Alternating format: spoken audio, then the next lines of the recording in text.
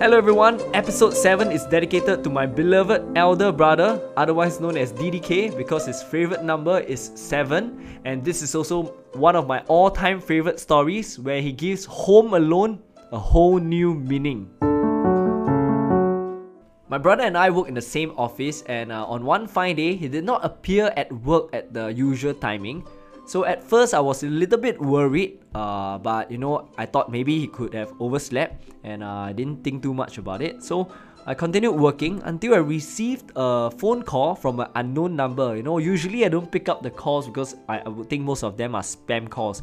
But I had a hunch that morning that, I should pick up this call. And indeed, when I picked up the call, at the end of the line was my brother. So he was telling me, Ming what you stuck at home alone.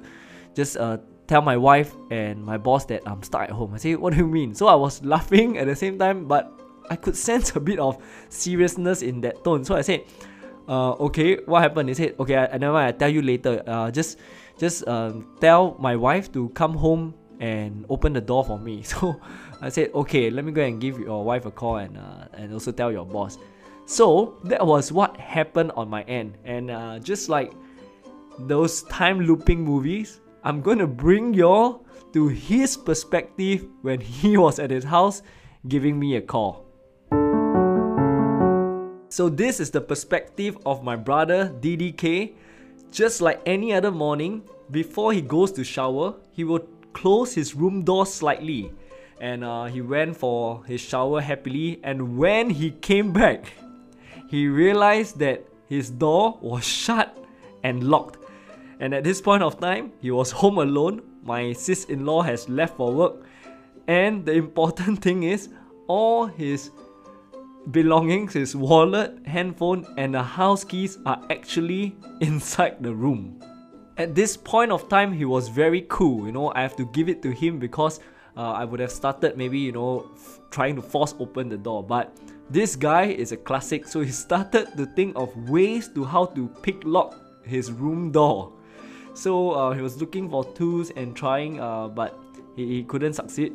And the next step he did was he went to his TV and started googling started searching on YouTube on how to pick lock a door. So he watched quite a couple of videos trying to do so, and in the midst of watching suggested videos of pick locking, he actually was quite smart to try emailing my sis-in-law with the smart TV on a browser. So he started sending emails to my sis-in-law, but I don't think she has read it. That's why he had to call me.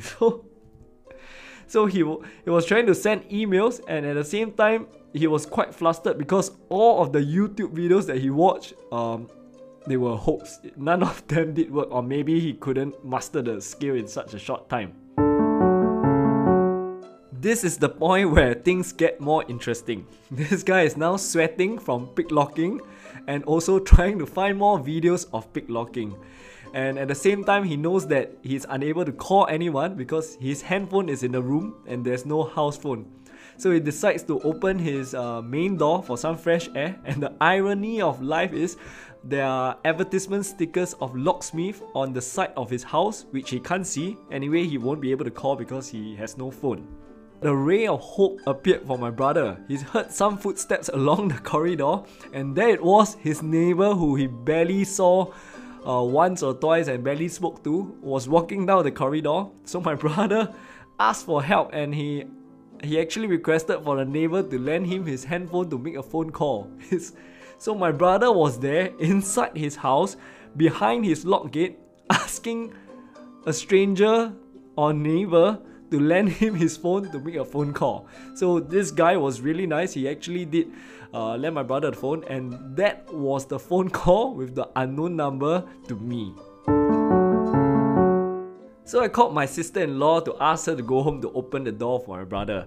At first she sounded a bit flustered, but I think in the end she laughed out loud over the phone. And the main takeaway from this story is it's not about my brother, me, or my sister-in-law. the main takeaway is that the MVP belongs to the neighbor. You think about it from his point of view. This guy is just having his normal day, going to work probably, walking down the corridor, and suddenly this neighbor out of nowhere inside his house is asking you for your phone. And according to my brother, this neighbor was actually using a prepaid phone number. So this guy was really kind enough to lend the phone to my brother to make a phone call from inside of his house. He must have been really understanding, or my brother was really that persuasive. So here's a shout out to my brother's kind neighbor for always being a reminder to me to believe in others, even though the situation might look or sound really ridiculous or impossible. But thank you for saving my brother.